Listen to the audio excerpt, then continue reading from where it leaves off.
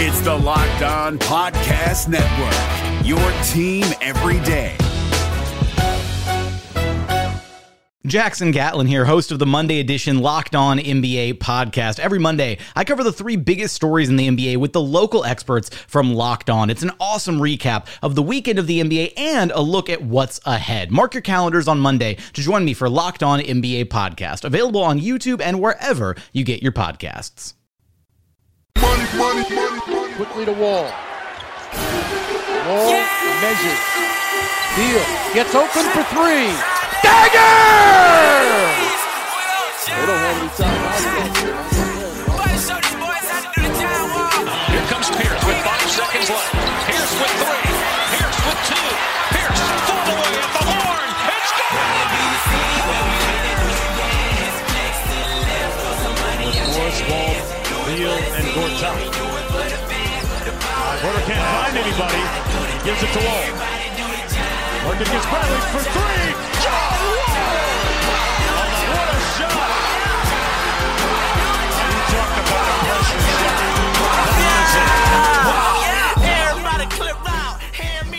Yo, welcome to Locked On Wizards on Dash Radio's Nothing But Net channel. Happy Easter, everybody, and happy Easter Sunday. Also, it's the third day of Passover. Passover is 8 days long, so if you celebrated Passover or any other religious holiday, I don't know if any others exist, but happy holidays to everybody. I am Noah Getzel, and I'm your host of Locked On Wizards tonight, whatever you want to call it. I'm here with Alex Friedman, who's a lifelong Chicago Bulls fan. He actually has been a fan ever since he was a little baby when he got awesome box seats to see MJ and the Bulls play, which is kind of rare. I don't know how much he could appreciate it at that point. But Alex, I want to welcome you into the show and say thanks so much for letting me borrow your dress shoes the other weekend. I apologize about that mishap.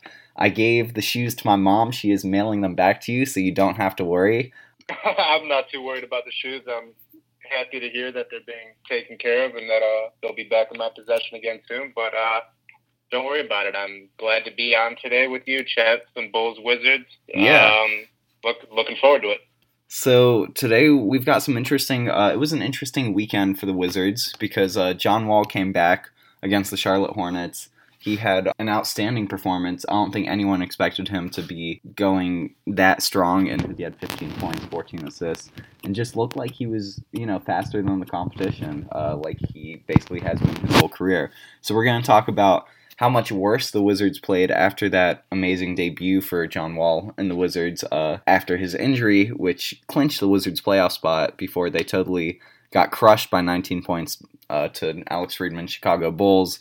With Beal struggling with inconsistency, after the Wizards making 18 threes. They let the Bulls hit 18 of them, shooting 18 of 34 the very next day, 11 in the first half. It was just a poor performance altogether against the Bulls, their second day of the back-to-back. And essentially now the Wizards have no chance of being a top 5 seed, so they've got to work with the 6, 7, or 8 placements. And then also, the Wizards have to figure out the best way to tweak their rotation as, they reintegrate John Wall. So we're going to talk a little bit about that and how guys like Jody Meeks or possibly Marcin Gortat or even Jan Mahimni might see less and less time as they go with a smaller and faster lineup. And finally, we're going to talk a little bit in our final segment about the playoff picture and predictions and how much different injuries, especially Kyrie Irving and Joel Embiid, will impact things on the Eastern Conference. So let's start right here with a recap of the Bulls and Wizards game. And this was a really frustrating game if you're a Wizards fan, as have been many games this season, because the Bulls aren't trying to win right now. In fact, a lot of people in Chicago and Illinois would probably rather see them lose and tank to try and get a better pick in the draft. But instead, the Wizards, they let guys 6'11" or taller hit 9 3-pointers.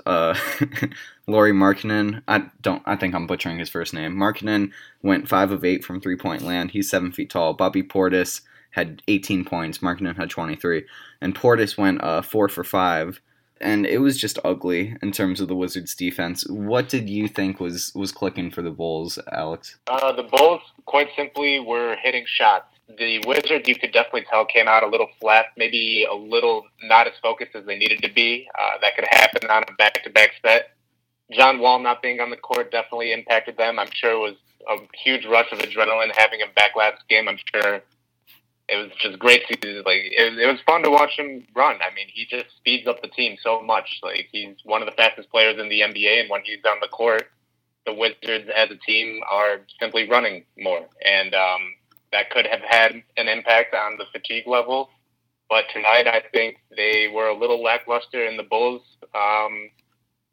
they played well. They've had some issues with moving the ball. Tonight, the ball was moving very well. Players were getting open looks, and they were hitting those open looks. Mm-hmm. For a lot of the season, those shots quite simply haven't been going down. I mean, Bobby Portis, you said, putting up 18 points in his 16 minutes tonight. He looked fantastic. Kilpatrick, who was a new addition to the team, he looked really good. Markkanen looked incredible. They were just quite simply hitting their shots tonight. Not much you can do when a team's hitting their shots. That. And I didn't even realize until looking at the box score a little bit closer now. You guys had 10, 12 players playing. Nobody got over 25 minutes, or 26. Jeremy Grant had the most. But I just, the balanced scoring, you had, 6 guys in double figures. It's surprising Bobby Portis played just 16 minutes and was such a killer. I don't even know what to think of this. Everybody got time. Everybody contributed. And it seemed a little bit, even in the second quarter, like the Bulls were trying to give the game away to the Wizards. They were up by 10 or 12. I think it was 52-40, something along that realm. And then the Wizards suddenly showed some life. They went on, I think, an 8-0 run. And it's okay, it's going to be a competitive ball game. And then the Wizards just started giving up turnover after turnover. They ended up with 17 turnovers in the game, even though the Bulls were turning it over too, and it just went back to that double-digit roadblock, and it really never got any closer in the fourth quarter. It got even spread further, and then it was interesting because the Wizards were playing their starters with 5 minutes left, and the game was totally out of reach, so I didn't quite understand that part, but it was an awful performance against, a team that's not going anywhere, and the Wizards have had these performances all year round, so you can't really be surprised anymore, even though these are the last games of the season and the Wizards should just be tuning up for a postseason run, but clearly they can't get over the weakest of opponents, and I'm sure fatigue did set in to some degree. I'm sure everyone was like, oh my god, we're so good with John Wall, what are we supposed to do without him, even though it was just one game, but I don't know, it was not a good look. One guy who really struggled, who I think Bradley Beal takes a lot more heat than I think he deserves, but I think inconsistency has been, a bit of an issue for him. He shot 5 of 17 here today. On Sunday, he was 2 for 8 in the first half, and he missed all 6 of his 3-point attempts. The Wizards were awful from 3-point land, total opposite from the Bulls. The Wizards missed 22 out of 30 of their threes, so they were shooting just over 25%. And then after going 6 for 8 off of a lot of John Wall's feeds on Saturday against the Hornets, that was a great 3-point shooting performance. Beal was 0 of 6. And he hasn't even shot 50% or greater in, seems like a while. So against the Bulls, 5 of 17. Against Charlotte, he played well. That was one of the rare games, I guess, that he did shoot over 50%. He was 8 of 14, but then 6 of 17 in the loss against the Pistons. 3 of 8 for only 7 points against the Spurs, 5 of 17 against New York Knicks last Friday, and then 9 of 18, 9 of 13, he was solid, but I guess it's just been a very recent dry spell. When you look at Bradley Beal's game, this is his first year being an All-Star, is there anything that jumps out to you as places where he seems to still need to continue to improve? Do you see any weaknesses in his game watching him from afar, Alex? Well, the one thing you touched upon, the consistency, that's something every player wants. Very few players are able to go out every night and perform to their peaks. But Bradley Beal, I think, has been one of the more streaky players in the NBA over the past couple of years. Mm-hmm. And when I see him go through cold stretches like this, I think it's somewhat expected. I mean, shooters got to just keep shooting. And Bradley Beal's an incredible shooter. But I wouldn't read too much into the recent dry spell. he's a great shooter. If him and Wall can get clicking for the playoffs, they can be a real trouble to handle in the backcourt for any backcourt in the Eastern Conference. As far as overall game, Bradley Beal has always been a guy that I've really liked watching play. I've always thought he was a pretty complete player that's shown good progression over the past few years. His first few years in the league, I know he missed some time with various injuries here and there, so he was never really able to reach that all-star level like you said he was able to reach this season. I think he's right up there with some of the best shooting guards in the league. There's definitely a tier above him, but John Wall, Bradley Beal, I think, is a great backbone for a franchise. As far as like individual shooting guards, like Bradley Beal is in the upper echelon of the league as far as shooting guards go. I don't think he's at that like elite level quite yet. There's a few shooting guards that I think are above him, but I think there's a good group of shooting guards that he falls into that are much better than your average shooting guard. And I mean, Bradley Beal can kill you like single-handedly. He's got that sort of talent, and he's not just a shooter. He can get to the hoop. He can create plays for his teammates. He's not an excellent defender, but he's not a negative defender either. He holds his own, I think, on the defensive side of the ball. I haven't looked into the advanced metrics, but I'm sure he's not a liability on that end. I think Bradley Beal is a great player to have. Between John Wall, Bradley Beal, and Otto Porter, that's a lot of money going to your, traditionally speaking, 1, 2, and 3 positions. So it's kind of tough to balance it out, but those three are a great solid core, and I think the Wizards are a lot of fun to watch. I think they have a few good role players that add to their depth that can make them a challenge in a 7-game series against most teams in the NBA. But I do think for them to have real success in this postseason, like we're going to have to see consistency from Bradley Beal, John Wall, and then I think we're going to have to see some of the other players really step up.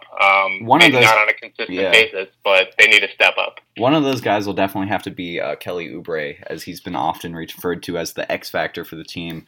Against Charlotte, of course, the Wizards won big by 14. He went just 2 of 14, though. Awful shooting game, making 14% of his shots, 1 of 9 from deep, and then he followed that up here on Sunday with a 2 of 8 performance, missed all 3 of his threes, so he's definitely got to get back on track. Yeah, the Wizards bench is definitely shrinking, but I think you're right in terms of there's a lot to be happy about if you're a Wizards fan when you've got Porter and Beal and John Wall, who's been a little bit, he's had some injury history, but it's a very young core, and so it's kind of expected that they'll go through some of these growing pains, but at the same time, it's, it just leaves Wizards fans disappointed to see how well they can play, and then the very next game, how they can just drop a goose egg and totally fall short of their expectations and their potential. Once again, I'm your host, Noah Getzel, and I'm from Wizards Extra. I've been reporting on the team for 4 seasons. This is my 2nd season as the beat reporter, going to all the Wizards games over the summer. I'm going to up my role a little bit more, be at the practices, really covering free agency and the draft and those sorts of things as well. And we've got Alex Friedman here calling in from Chicago, my good friend from college. We were fraternity brothers back in the day, Delta Tau Delta, and now he is living the life in Chicago, hooking us up and giving us some Bulls insight. So let's take a look at the playoff picture and how the impact of injuries are going to affect some of the different teams in the Eastern Conference, Alex. Just watching, I think it's too early to make any assumptions, but after John Wall's first game back, he pretty much looks like he didn't skip a beat. He was going full speed. He was, faster than a lot of players and making the passes that he's always been able to make. He hit some threes. He played well. How much of an issue do you think his, getting up to speed in terms of recovering from the injury is going to be, or is he basically full go, don't worry about minute restrictions, aside from, doing a sort of Tom Thibodeau type of torture treatment on him? Do you think John Wall has concerns, or does it look like he's going to be playing fine and contributing and still being the leader for the Wizards in these postseason games as that rolls through? I think it was great to see the minutes he played in his return. It was 32, I believe. So the fact that they're willing to roll him out there and let him go full go like that with no restrictions is definitely a good thing to see. I'm also guessing that they probably kept him out a little longer than they felt they needed to, just to really make sure that he was healthy. You definitely want to have a couple of games at the end of the season to try to get some synergy going with your teammates, but in the end, the health is really what this comes down to. I can see health having a huge impact on this playoffs in general, seeing who advances, who doesn't, if there's any major upsets to be had. But as far as John Wall and the Washington Wizards look, I think the way he looked against Charlotte was great. I think holding him out in the back-to-back made sense, especially against the Bulls team that they should have been able to handle without him. Should have, keyword. Yeah, they should have been able to, but sometimes shots are falling, shots aren't falling. It's just the way it goes. Yeah, I was pretty surprised. I'm excited to see him over the rest of the regular season, just to make sure there aren't any hiccups before the playoffs.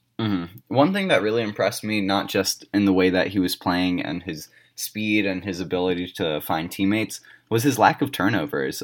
In the game, as you mentioned, he played 33 minutes, which was a lot more than I expected. I thought it would be more in the 10 to 20 range, or maybe 15 to 20. But yeah, 33 minutes. He shot 6 of 17, which isn't great. That's like 33%. Hit a couple threes. 15 points, 14 assists, just 3 rebounds. He had a steal, and 4 turnovers is a good look for sure. When it comes to injuries in one game, as much as I can say, it looks like he is pretty much recovered. Do you think that, how much of a shakeup will it be in terms of Kyrie Irving and what the Boston Celtics can do, and then you've got the Sixers who have Embiid on the shelf for a little bit as he recovers from that friendly fire facial fracture after colliding with Markelle Fultz. Let's talk about the Sixers first. Do you think, first of all, the Wizards are out of contention for the 4-5 matchup? They're kind of, I would assume they finished the 6th seed, but they've been underperforming so much I wouldn't be surprised if they fall to the 8th seed. Who do you think is going to get that 3rd seed in the Eastern Conference? That 3rd seed in the Eastern Conference, that is tough to predict at this point. I need to look at who the remaining games are against. But Cleveland's kind of in a weird place right now with the influx of injuries they have. They have some players coming back recently, so they're still kind of like the Wizards are with reacclimating to John Wall. Cleveland's kind of in that sense doing the same thing, not so much with a star player coming back, but just with the amount of pieces they have that were gone and are coming back. They're still, I think, in a way, gelling. So them losing a couple games down the stretch is definitely foreseeable. Philadelphia missing Embiid, definitely a huge impact to them winning games down the stretch. But as we saw Ben Simmons show, I think we're going to see a lot more of that while Embiid's out. And as far as playoffs go, I'm a lot less worried about Embiid's injury compared to Kyrie Irving. I'm pretty sure Embiid will be back in that first round. And I would not want to see the Philadelphia 76ers in the first round. I think that's going to be a handful. Some young athletic players. Fultz is back in the lineup now. He hasn't really been unleashed yet. You'd rather see the Sixers. You'd rather see the Sixers than the Cavs and LeBron, though, right? Oh yeah. Yeah. If you're a Wizards fan, at least, and you're going to get most likely that number 6 seed. The Sixers have an incredibly easy schedule. They've got the Nets up next, then the Pistons, the Cavaliers on this coming Friday, and then the Mavericks, the Hawks, and the Bucks. So just two playoff teams and the rest of their, 6 remaining games. So, it should be pretty easy for them to lock up that 3rd seed, but, Cleveland's been on a tear. They're I think they've won 7 of their last 8, maybe even 8 of 9. So, they're both playing well right now. It's going to be, they're clicking. Regardless of who the Wizards face, that's a tough matchup. Would it be any easier if you're in the Wizards' shoes?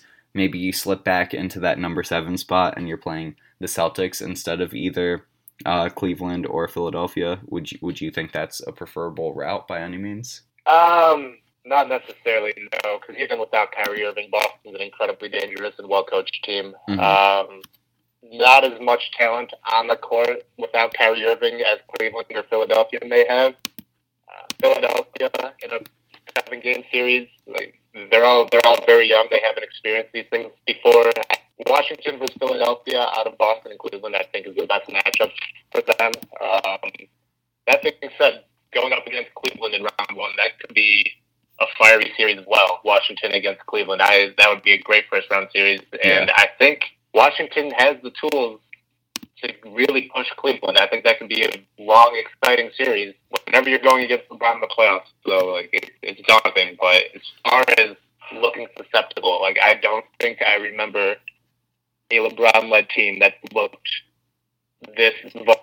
Like you said, they've played good recently, but from the team around him, it's a lot of unknowns, especially in the playoff atmosphere. Mm-hmm. So I think it might be there for the taking if the Wizards can show up, play consistently, and have a good run of health. I think they can really push Cleveland in a 7-game series. Yeah, and by the way, we were just talking about how the Celtics have not really missed a beat with Kyrie missing. They've won 6 straight, so definitely not the team that would be ideal in terms of how they're rolling on all cylinders right now, and their final couple of games are going to be a little bit tougher. They've got so they just beat the Raptors, then they've got the Bucks on Tuesday, the Raptors again, your Chicago Bulls, and then Sunday is against the Hawks, which is a little easier, the Wizards, and finally ending their season against the Nets. So how many playoff teams is that? That's 3 playoff teams. I think that's a good transition point. Once again, I want to talk a little bit more about Joel Embiid and just the character that he is, some of the stuff he's been doing on social media. So one more time, Locked On Wizards show here on Dash Radio's Nothing But Net network, Nothing But Net station.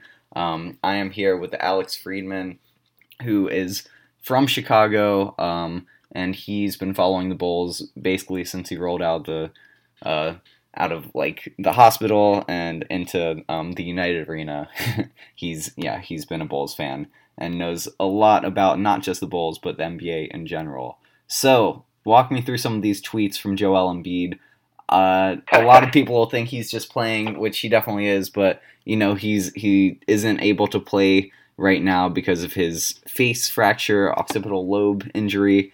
He's been tweeting some stuff that's getting a lot of action. 108,000 likes for a tweet with Harvey Dent from what's called The Dark Knight, with his kind of two-faced look, saying sitting here high watching the game, like picture of Harvey Dent. And then he mentions marijuana or some sort of drug once again when he says, "Man, am I high, or are these dudes like so hot from 3?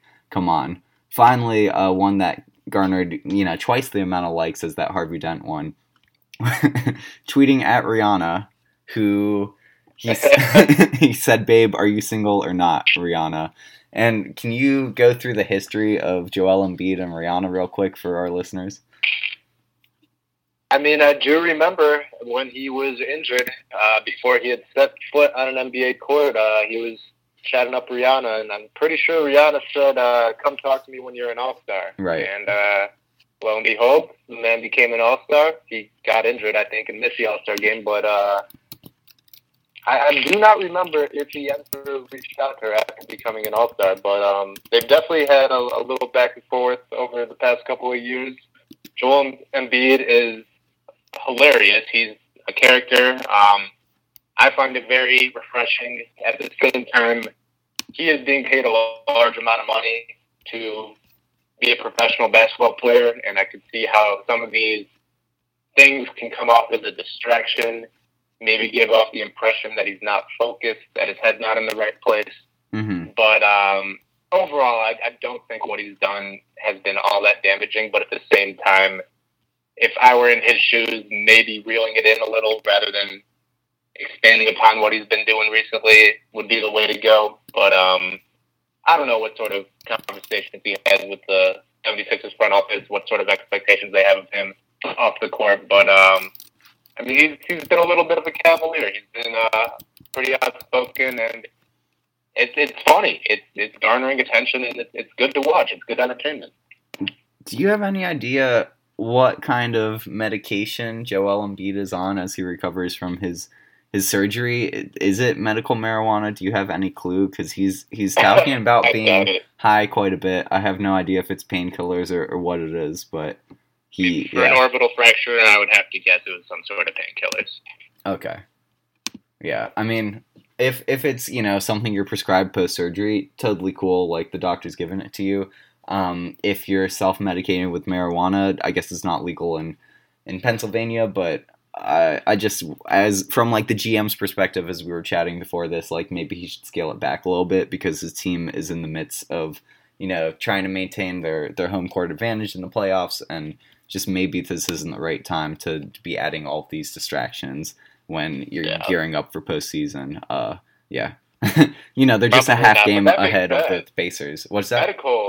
Medical has actually been recently legalized in the state of Pennsylvania, so it is possible, I suppose, but at the same time, I highly doubt it, and I'm sure he's just on painkillers and not actually smoking any weed. Yeah, I guess I must have been thinking recreational instead. Well, so I guess that'll probably wrap things up for this podcast here today. Alex, I appreciate your insight as always. And last thing, are the Bulls, like, would you rather see them play well at the end of the season, or kind of, I mean, there's only a few games left, but do you want to, like, were you surprised that they won this game, or were you frustrated whatsoever? What's the status in Bulls camp? Do you want them to try and bump up their percentage points just a little bit, or at this point just, prove that the young guys have some talent and see some more, like, 30 or 40 point performances from Markkanen? Ideally, both. Ideally, we 40 play points every and a game loss. hard. Markkanen puts up 40 points per game, and we lose by 1. Okay. But it is good to see them play well. It is good to see them win. At the same time, with the way the season has gone, the draft is what we're playing for. So seeing our odds increase for a better pick is definitely something I personally would want to see.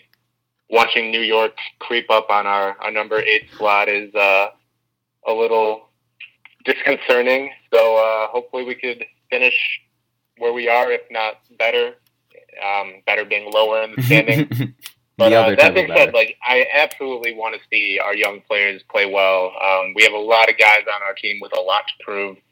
It'll be curious to see who can stick around for next year and the seasons to come after that, because I think we got a few good role players on the current roster. I think we got a few guys that can definitely stick around for a long time and be a part of a winning culture and a winning basketball team. Definitely some certified Wizards killers, that's for sure, in terms of Bobby Portis. He's a Wizards killer in more ways than one after he broke Tim Frazier's nose and kind of concussed Tomas Satoransky. But then Denzel Payne always comes to play when he's... Wait, did I say Denzel Payne? I meant Denzel Valentine. Denzel Payne is the dude I went to high school with.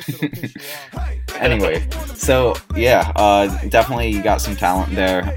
Real frustrating game to watch from the Wizards side of things. But we'll see how things shake out the rest of this week.